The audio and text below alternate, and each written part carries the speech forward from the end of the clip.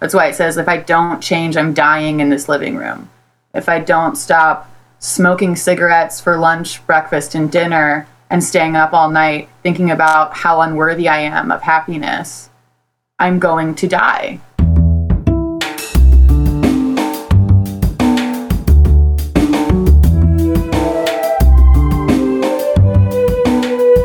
This is Champaign is Also a Band podcast. One songwriter, one song. I'm Sven, your host for a journey into the music of Champaign-Urbana. Recorded in the Blue Box studio with a songwriter from the Champaign-Urbana music scene, past or present. Champaign is Also a Band podcast is proud to be a part of the Champaign Showers Podcast Network.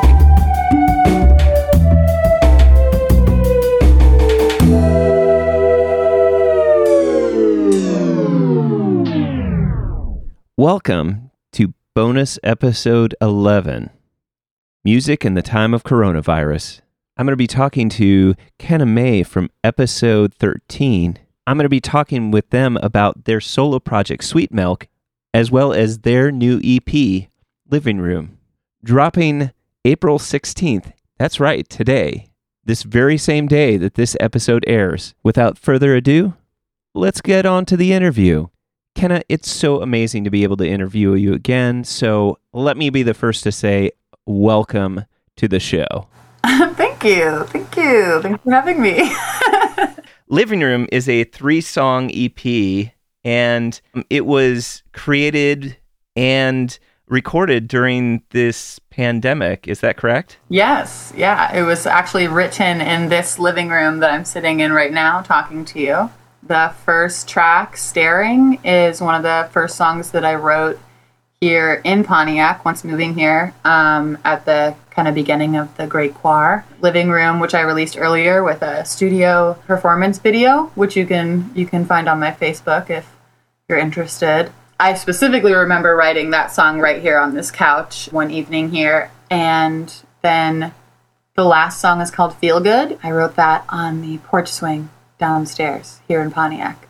So these 3 songs are a sort of like a little bit of a story of what Pontiac has felt like to be here.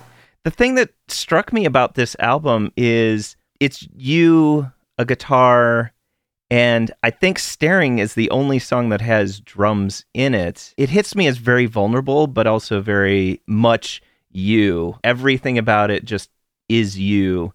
Did you say that Staring was the first song that you wrote, so this is kind of in chronological order? It is 100% in chronological order. There's a lot of songs that were written in between all of those tunes, but Staring is the first song that I really wrote once moving here. It was the first, writing session upon moving up here. So much in my life had changed, and the pandemic was just happening. So I'd moved up here before the pandemic was a thing. It was just sort of a whisper in the news.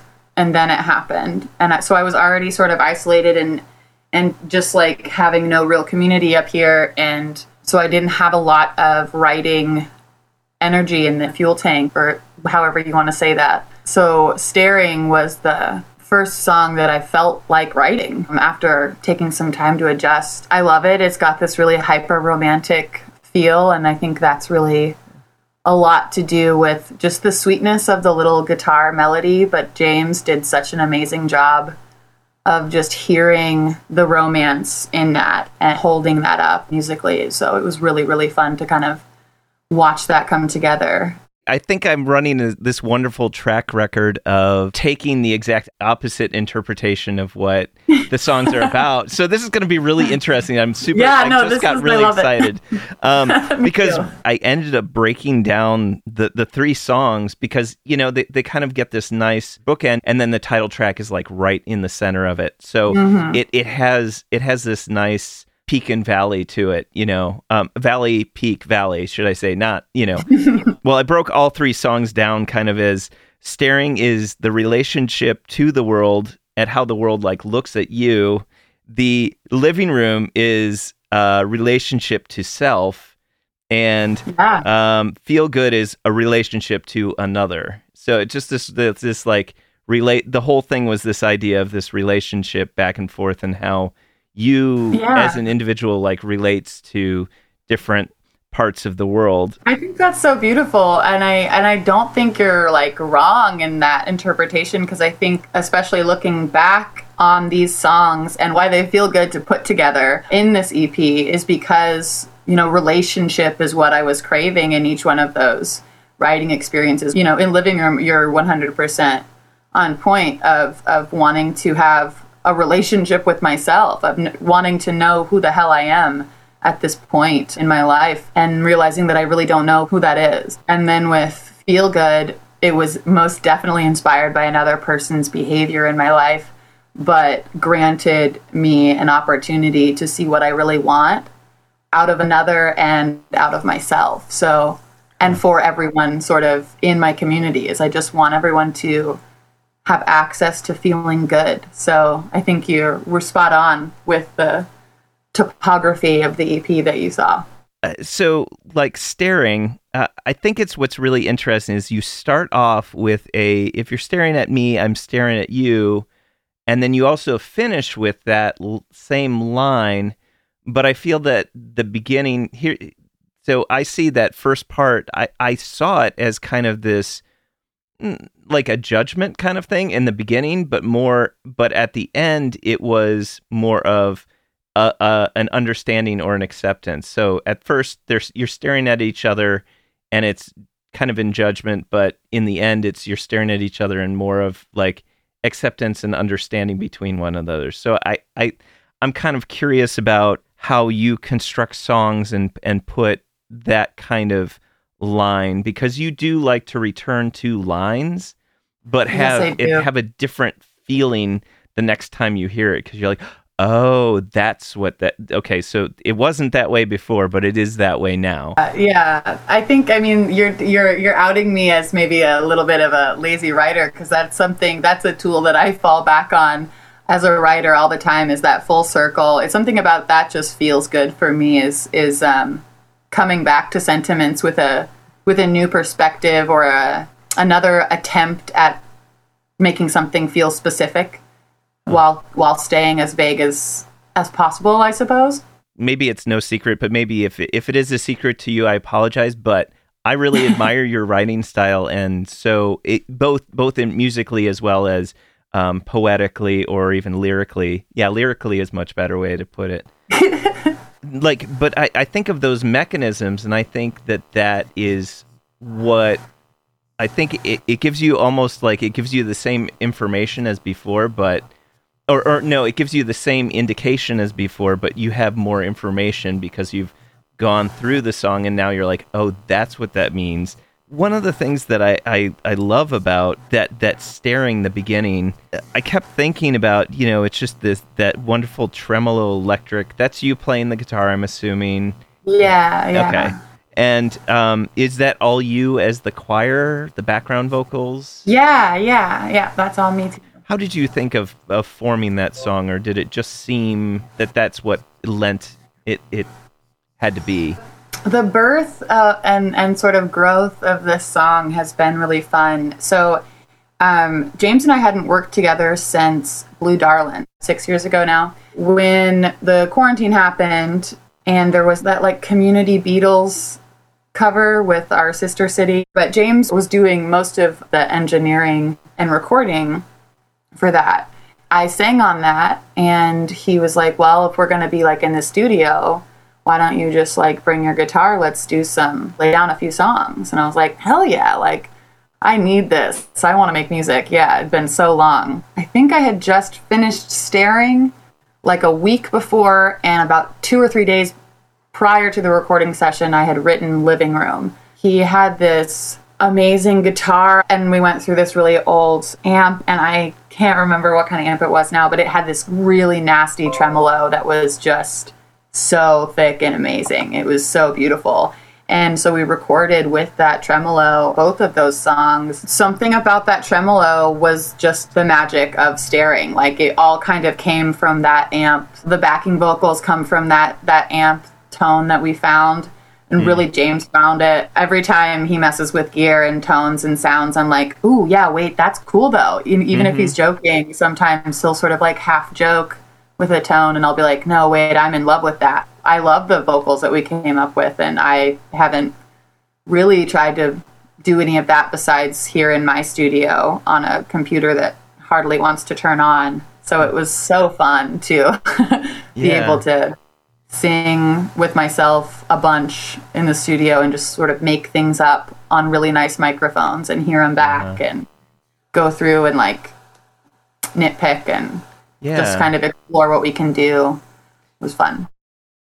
One of the things that I like so much about the way that these three songs are put together, you know, once again, kind of the bookends to the title track. Your singing in Staring is so is like your lower register, and so it's this very like vulnerable, and you're miking very close, and so there's a lot of like breath sounds in there and just all of those sounds. So it's very, very intimate. Most of this album is recorded that way.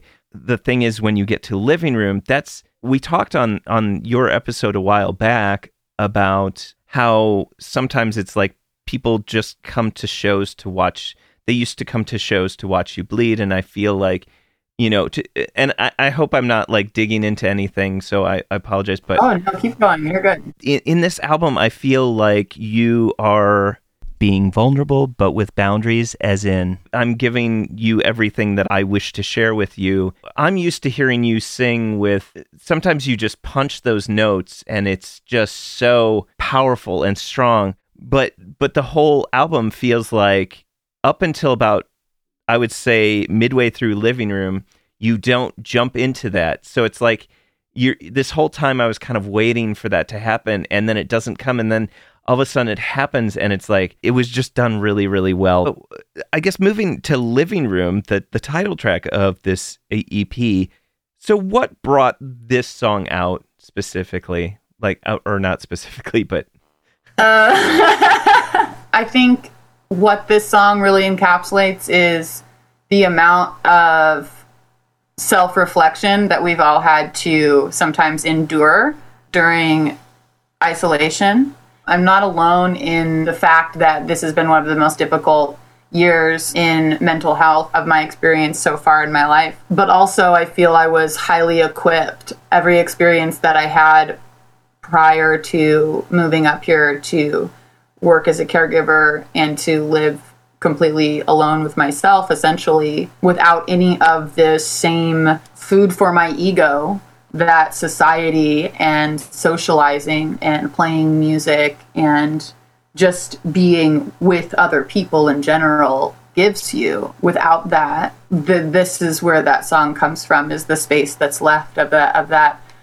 Okay, so who am I without all of those things? And realizing that the person I was with all of those things wanted me dead, didn't have any real care for me and my body and my spiritual health and my mental health. And so sitting here in this living room just thinking, like, if I continue to pour out everything that I have for my grandmother and my family, and then I come up here to my living room and I just smoke weed and cigarettes and drink beer and try and write songs and think of a time when I'll want to try and be happy again. That's what that song's about. You know, it's like I just wanting so bad to be out of that mental space, but not really having the strength or the stamina yet. I hadn't let myself rest, so I couldn't go on this journey of spiritual growth because I hadn't rested. But I could see then in that moment that I needed to. That's why it says, if I don't change, I'm dying in this living room. If I don't stop smoking cigarettes for lunch, breakfast, and dinner, and staying up all night thinking about how unworthy I am of happiness, I'm going to die. It may not be tomorrow or this year, but like, this is not sustainable. You have to eat, you have to drink water, you have to sleep, and you have to have some sort of connection to some kind of tether to humanity. And that's, for me, through spirituality.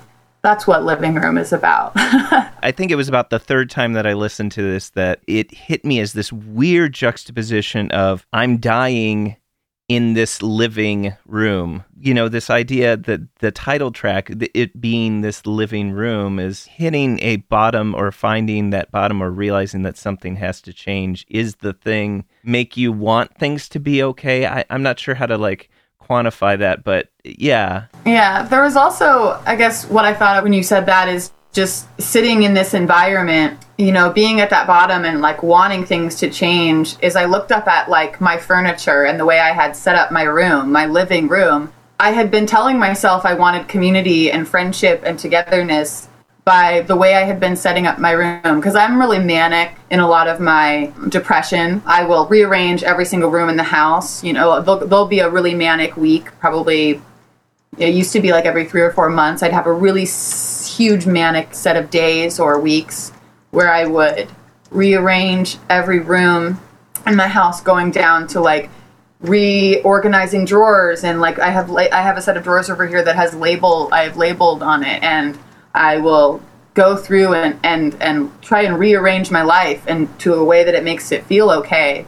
That's me being very hungry for change. But I had set up my living room to be this circle of sitting. All of my house, in each of my rooms, there's an area for 3 or more people to sit. Even though I live alone and my grandmother doesn't come upstairs. Like, I had been so hungry for community. And so writing that song, sitting with a bunch of empty chairs and a bunch of empty furniture and spaces for living, breathing people who I miss to be but aren't there. That's definitely a visual understanding of where I was when writing that song. It's been a really long, interesting, terrible year. You know, I mean, in some ways, I appreciate the fact that I finally get to live out my introvert dream, but I also realize that being productive as an introvert also relies on the sense that you have to go out, get uncomfortable, and then retreat, and then do those productive things in your introverted self. And so it was like I had all this time, but all this extra like lack of need for being alone, which is like it's such an introvert thing to do, but no, I was 100% the same. That transition of understanding happened for me too. Really interesting to see kind of how you've explored that theme in Living Room, and the line of chasing spirits every afternoon. I think that it's interesting that you mentioned, you know, that the way that you've come to balance or peace has been a sense of spirituality or seeking that spirit. So the original meaning has a few different meanings. A lot of times when I write, every line has multiple meanings for me or representations. It's like most lines are a grouping of words that represent a feeling for me and not necessarily to be taken literally for what it means, I think is what I'm realizing in what it means in the context of our material life. I realize when I'm writing about material things, I'm thinking in terms of what I was feeling in context to whatever item I'm describing or action I'm describing. When I say chasing spirits every afternoon, I was thinking about how I'm constantly chasing the next pack of cigarettes and I smoke American Spirits. I was thinking about how my grandmother, every day, every moment, is her traveling in her memories. Whether it's good or bad, her husband is deceased for many years, died in 89. She, never married again. And chose to never marry again. Just like thinking about things in these contexts of like, I'm 26 and thinking like, damn, it'd really be awesome if someone would want to like make out with me and think I'm attractive or something. I'm so bored of myself. And then I think of my grandmother. I'm thinking of the next time I can have a kiss and experience love. And she thinks about the last kiss she had with her only love. There's nothing on the horizon other than eventually going back to the spirit realm, or whatever you believe in. And if you don't believe in anything, fine. But for her, the only next time is the like eternal last time. That idea of chasing spirits, chasing memories every afternoon, all day, and like how I have also been doing that, and I'm too young to do that. I can't do that yet. What me doing that means I'm just stuck in PTSD. You know, her doing that is this beautiful, soft season of life where she's 92 and she has a whole lot of beautiful memories, you know? So that line holds a lot of different feelings and meanings. You know, me, I'd be afraid that I wouldn't really remember that, like, because it, you know, because I took it for granted or I didn't think too much about it. And so, I don't know, I guess that kind of makes me a little sad. Well, I think that's the bittersweetness of being in the moment with life, is that, like, if you let yourself get distracted while living, you could discover something amazing or you could miss out on something that you want to remember. And that's just sort of the gamble that you make and that you live with. The Living Room song has almost like 10 seconds at the end that's just silence. So it kind of leaves this kind of thoughtful moment, but there's this long pause. Was that something that, did that just happen and you thought that's a great idea? I hadn't really thought about it feeling like really long, but I definitely wanted there to be space, because at the end of Living Room, it's really a question. It's like, are you running from yourself or are you sitting with yourself? I think this song also, what I was thinking about a lot during that time was the Black Lives Matter and everything that was going on and all of the understandings that I was having within myself of like, holy shit, the understanding and the full weight of the difference between saying I'm not a racist and being actively anti-racist, and actively understanding that, like, ignoring local politics means you're ignoring local problems, and removing yourself from finding a solution and being part of the community. And just like understanding, really just like sitting with the idea of having to sit with yourself and sit with your ancestry and sit with the decisions you've made in your young life, in your old life, in whatever context that you can sit with and look at yourself. That's something that I was trying to do in every aspect. It was a lot easier to grasp spiritual concepts that I needed to when I had the application of relearning history.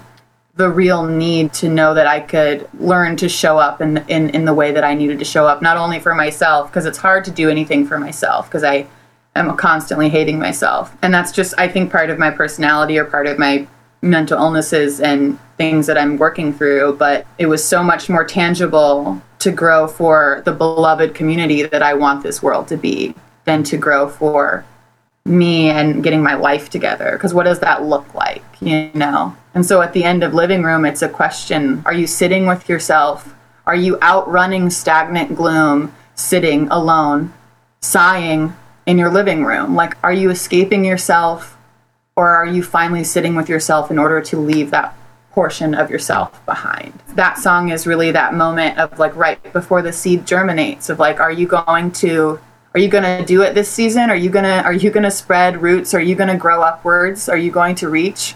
Or are you going to go dormant? Are you going to stay dormant? You know, all of that was going on with that song. So the silence at the end of the song is because I'm hoping someone's soul is hearing that call to action.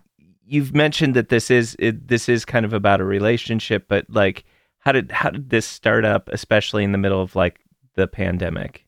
There's a specific story, but I don't think I will share the specifics of it.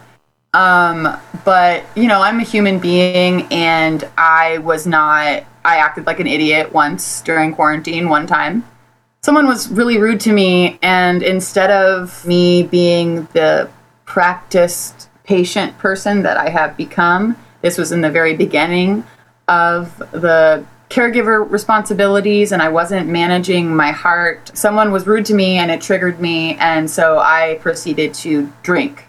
And then we went to another bar, and I proceeded to drink. Some small town dude said some inappropriate words, and my bartender charm came out, and somehow I was able to educate him, quote unquote, or at least correct him, and got him to buy me Jell-O shots all night. So those are my social skills. I haven't lost them. But then I ended up sleeping with a human being, and then that human being turned out to be not a very nice person. But it was the night before my grandmother's birthday, and I ruined her birthday because nobody knew where I was. I just like went back to my old ways of going to the honky tonk, playing and like getting drunk and going home with somebody and continuing to drink, or maybe sleeping with them, or maybe staying up all night. So I went back and did the same old thing that I'd always done, my same old coping mechanism of trying to escape into falling in love. It went terribly, because it will, and always had, and will always go terribly when you approach something in that way. And I guess I mean approach something in that way, meaning I got drunk because I was mad, not approach something that way as in you sleep with someone the first time you hang out with them. Fucking whatever. That's fine. So I got ghosted for the first time, and I'd never been ghosted, so my ego got really cut down over quarantine. In looking back, I'm so thankful that it did, because I had some really unhealthy, conditioned ideas of myself and what love should feel like and look like and behave like. It was the smallest thing to be ghosted, but it was the hugest thing in this mental health space. So I was really vulnerable and really hurt. But in the concept of this album too, you mentioned something earlier about me being, I used to fear people coming and just to watch me bleed on stage, and now I'm like being vulnerable but with boundaries. Like, I'm really glad that that's something that's communicated, whether I meant to or not, because that is something that I've been able to find in myself, which was, instead of just getting in my head about it and staying in my head about it and making up a story that made sense to me as to why someone would say the things that this person said, hyper romanticize and objectify and use me, is what it felt like. Why would someone do that if I wasn't, ugly, worthless, gross, whatever, but all those things, fill in the blank. I did do that, but instead of letting myself do that for too long, I just called him out. It was like, you did this thing and it's very shitty and it made me feel this way, and like, I never want to see you at any of my shows. That's the boundary. I'm sure I looked like a crazy person to him and probably his friends and maybe some people who hear this, but whatever. I gotta advocate for myself and make sure that I have the belief and the understanding that I deserve to feel good. And this guy does too, I have no ill will towards anybody who does anything. It's just like, you're being a human being. Everyone's just being a human being, and everyone just wants to feel good, and everyone deserves to just have some way to feel good.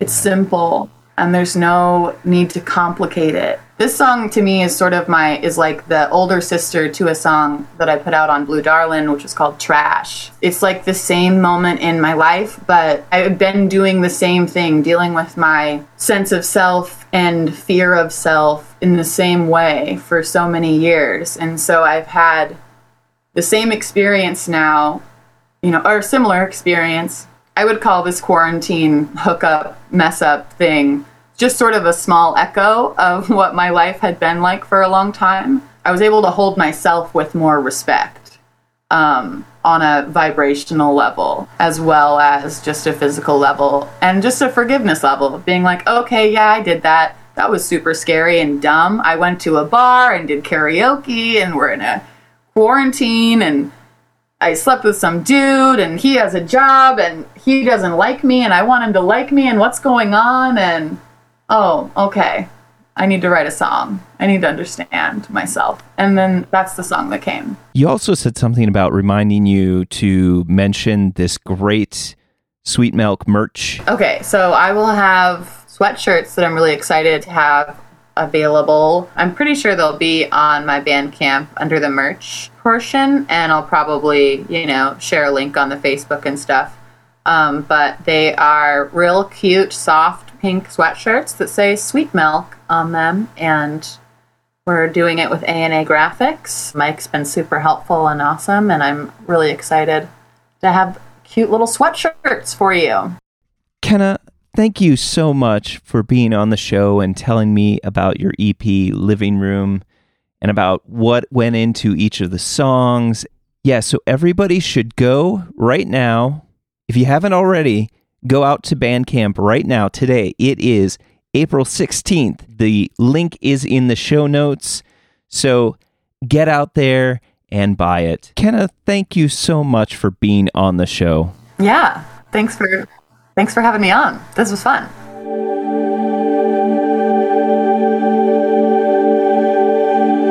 Thank you for listening to Champagne is Also a Band podcast. This is Kenna May, Sweet Milk from episode 13, reminding you to check out Living Room, out now on all major platforms. Because great music is out there. Go find it where you live.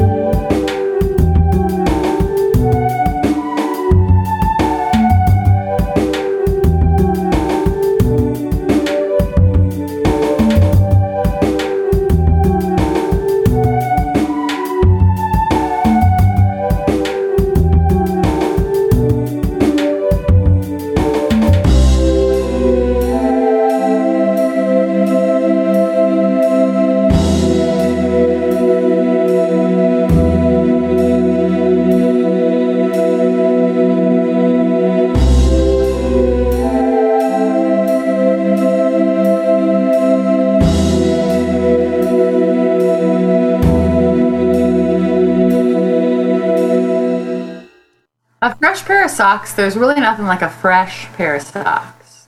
You almost have an NPR voice, it's so good. Studio South Peter on the inside. This zoom, don't you like my visuals? This zoom right here in this area. This one. Not the other one. Area, yes.